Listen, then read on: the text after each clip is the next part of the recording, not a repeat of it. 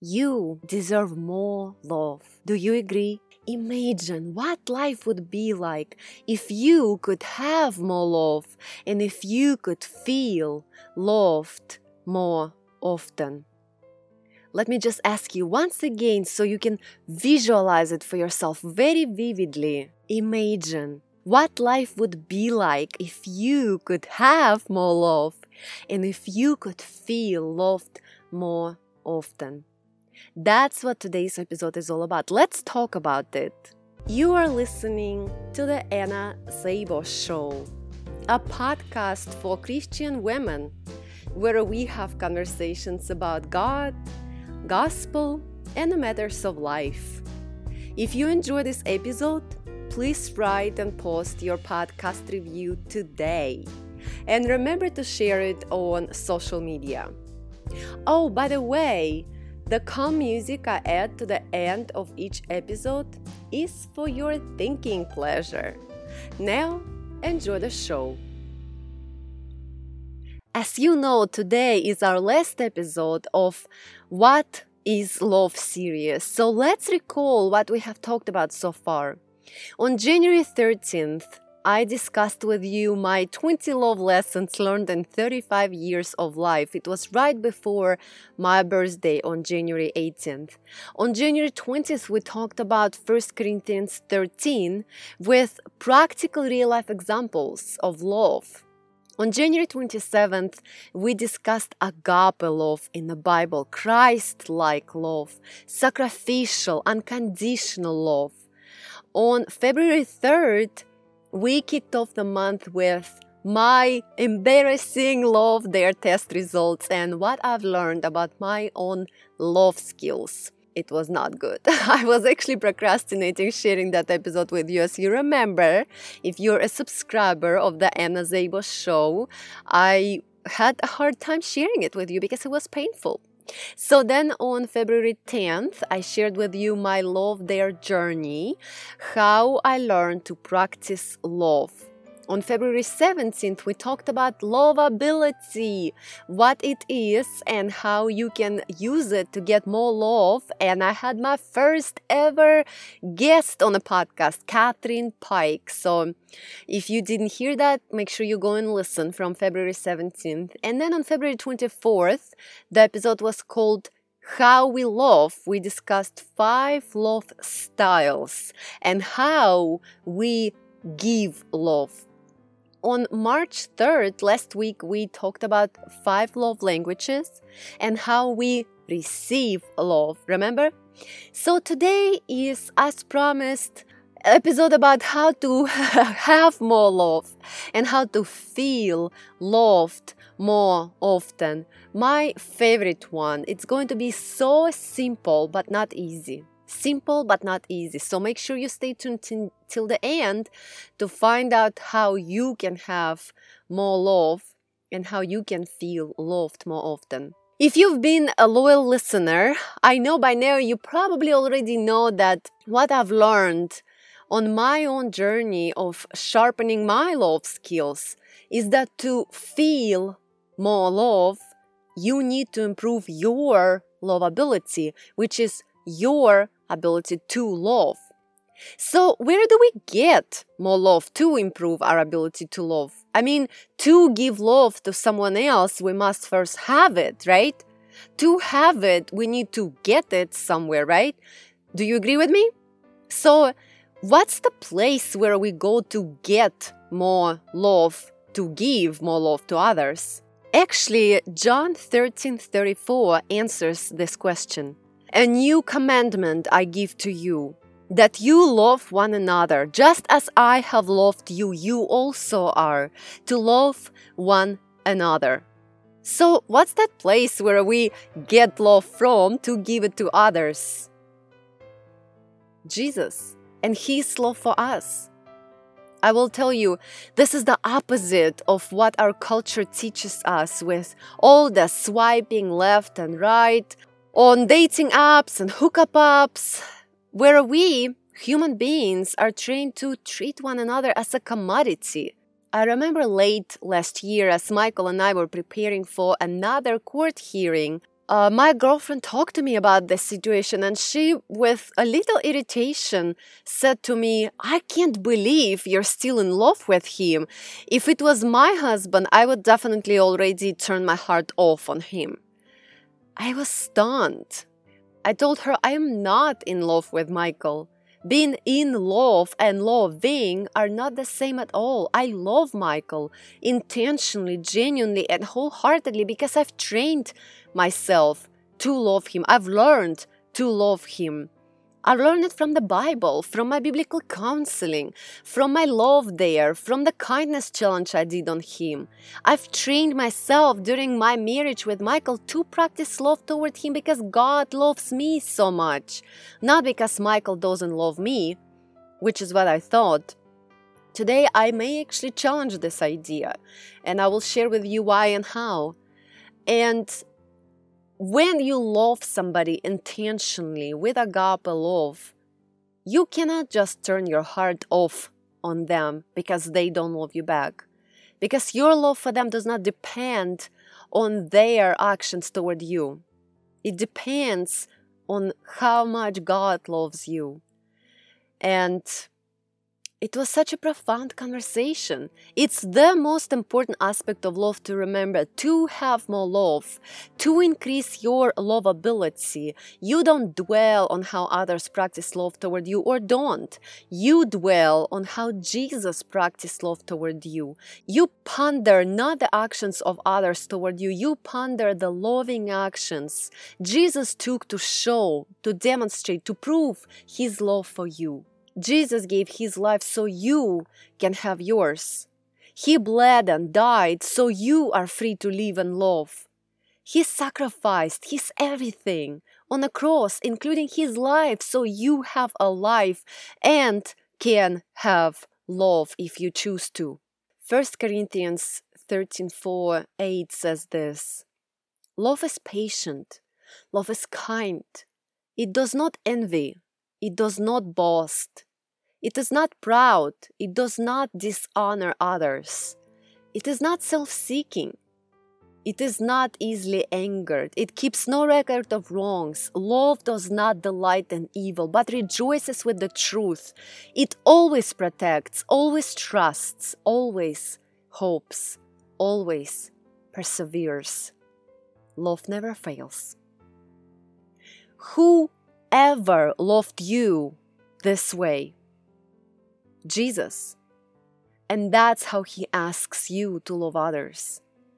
On January 20th, our podcast episode was called 1 Corinthians 13 Explained, with practical real-life examples of love. And you can go listen to it on youtube.com/AnnaZaboJDMBA and ponder some more. So I promise that by the end of this series, you will know for sure how you can have more love. I'm gonna ask you, how? You immerse yourself in studying, understanding, and appreciating the love of Jesus for you. From that place of a happy heart, a healed heart, from that place of deep gratitude for the unconditional love Jesus loves you with, you can then love others, meaning you can have more love by increasing your lovability, your own ability to love. You feel more love and you give more love. This is the only way. And here's how Colossians 3:12-14 instructs us about it. Therefore, as God-chosen people, holy and dearly loved, clothe yourselves with compassion, kindness, humility, gentleness, and patience. Bear with each other and forgive one another. If any of you has a grievance against someone, forgive as the Lord forgave you.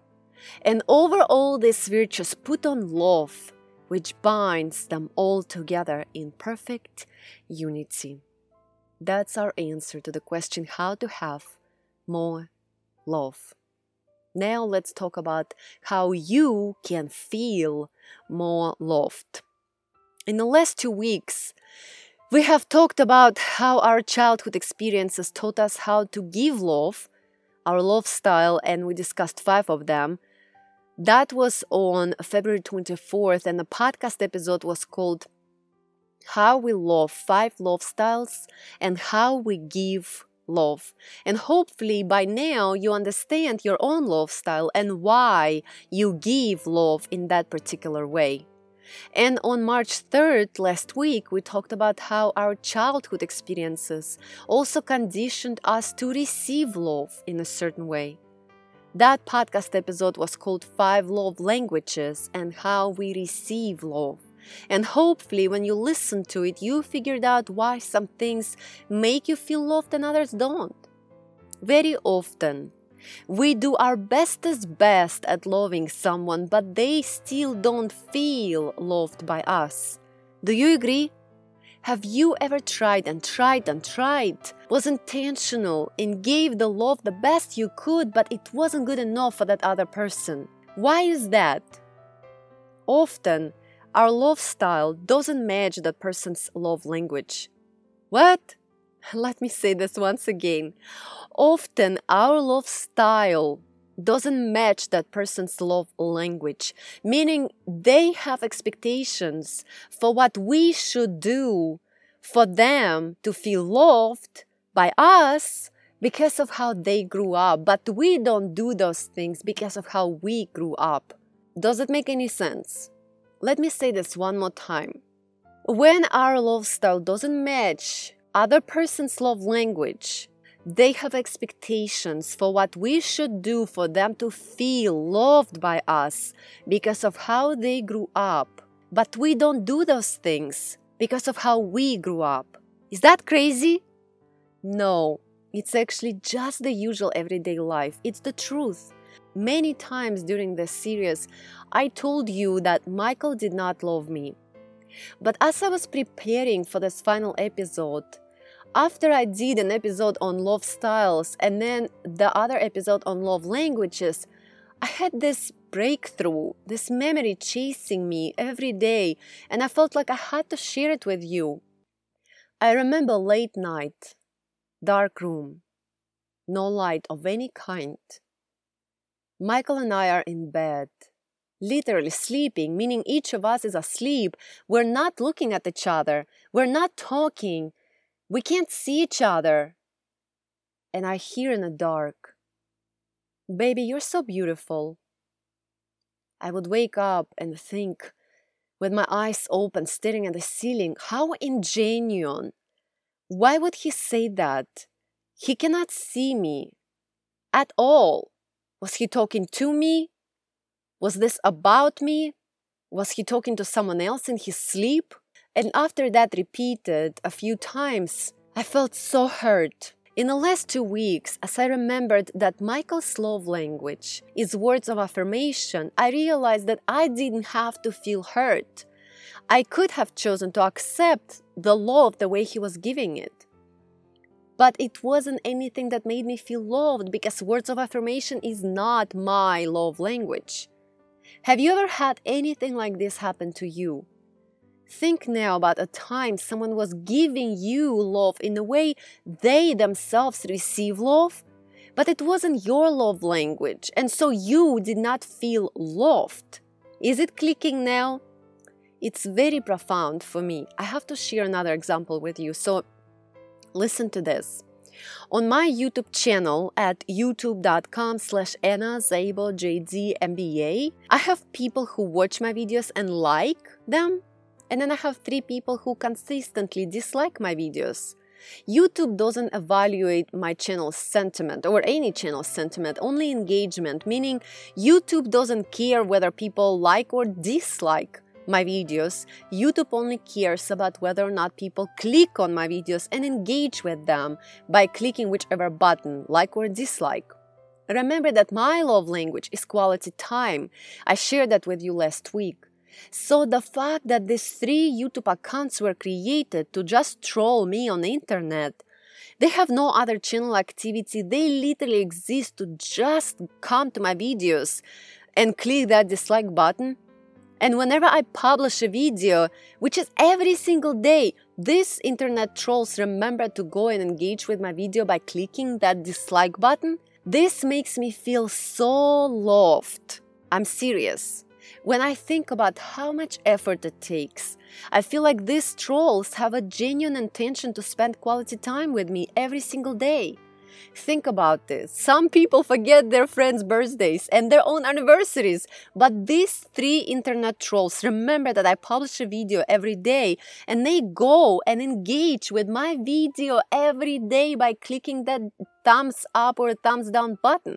Every time they do that, YouTube gives my channel more visibility because it sees regular engagement from those people, so they help my channel grow. And that makes me feel so loved. Is it their intent? I don't think so. But quality time is how I receive love, so they spend quality time with me through engaging with my content by clicking that button, and I feel so loved. So how can we feel more loved? By understanding that everyone is different and unique. We all grew up differently, and we give love differently and receive it differently. What that means is that whenever people give you love not in a way that makes you feel loved, it does not mean that you are not loved. Are you with me? You don't have to feel unloved, and you can choose to give grace and feel loved, even if the way they love, meaning their love style, does not match the way you receive love, meaning your love language. Hebrews 13:9 says this, "For it is good for the heart to be strengthened by grace." What does it mean to us today? Become self-aware. Understand how you grew up and how it conditioned you to receive love. Understand your partner and his way of giving love to you. And there will be a gap, a mismatch. There usually is. And what fills the gap is grace. Romans 5:2 refers to it as this grace in which we stand. We stand in grace received by us from God. He has expectations we don't meet every day.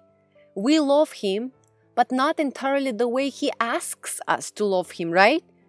Do you love God perfectly? Are you perfect in your relationship with God? I don't think so. I don't believe it. Nobody is perfect.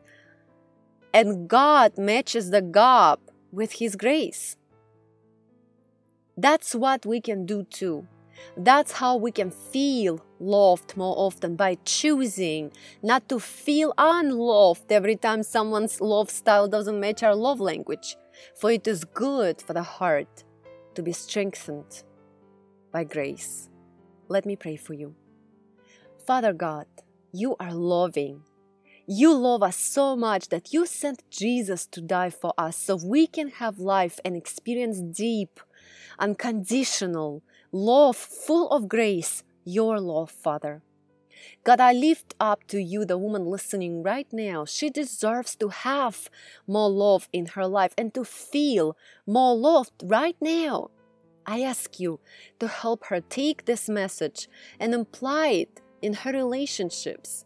I ask that you fill her heart with your God love so she can have more love and give more love to others.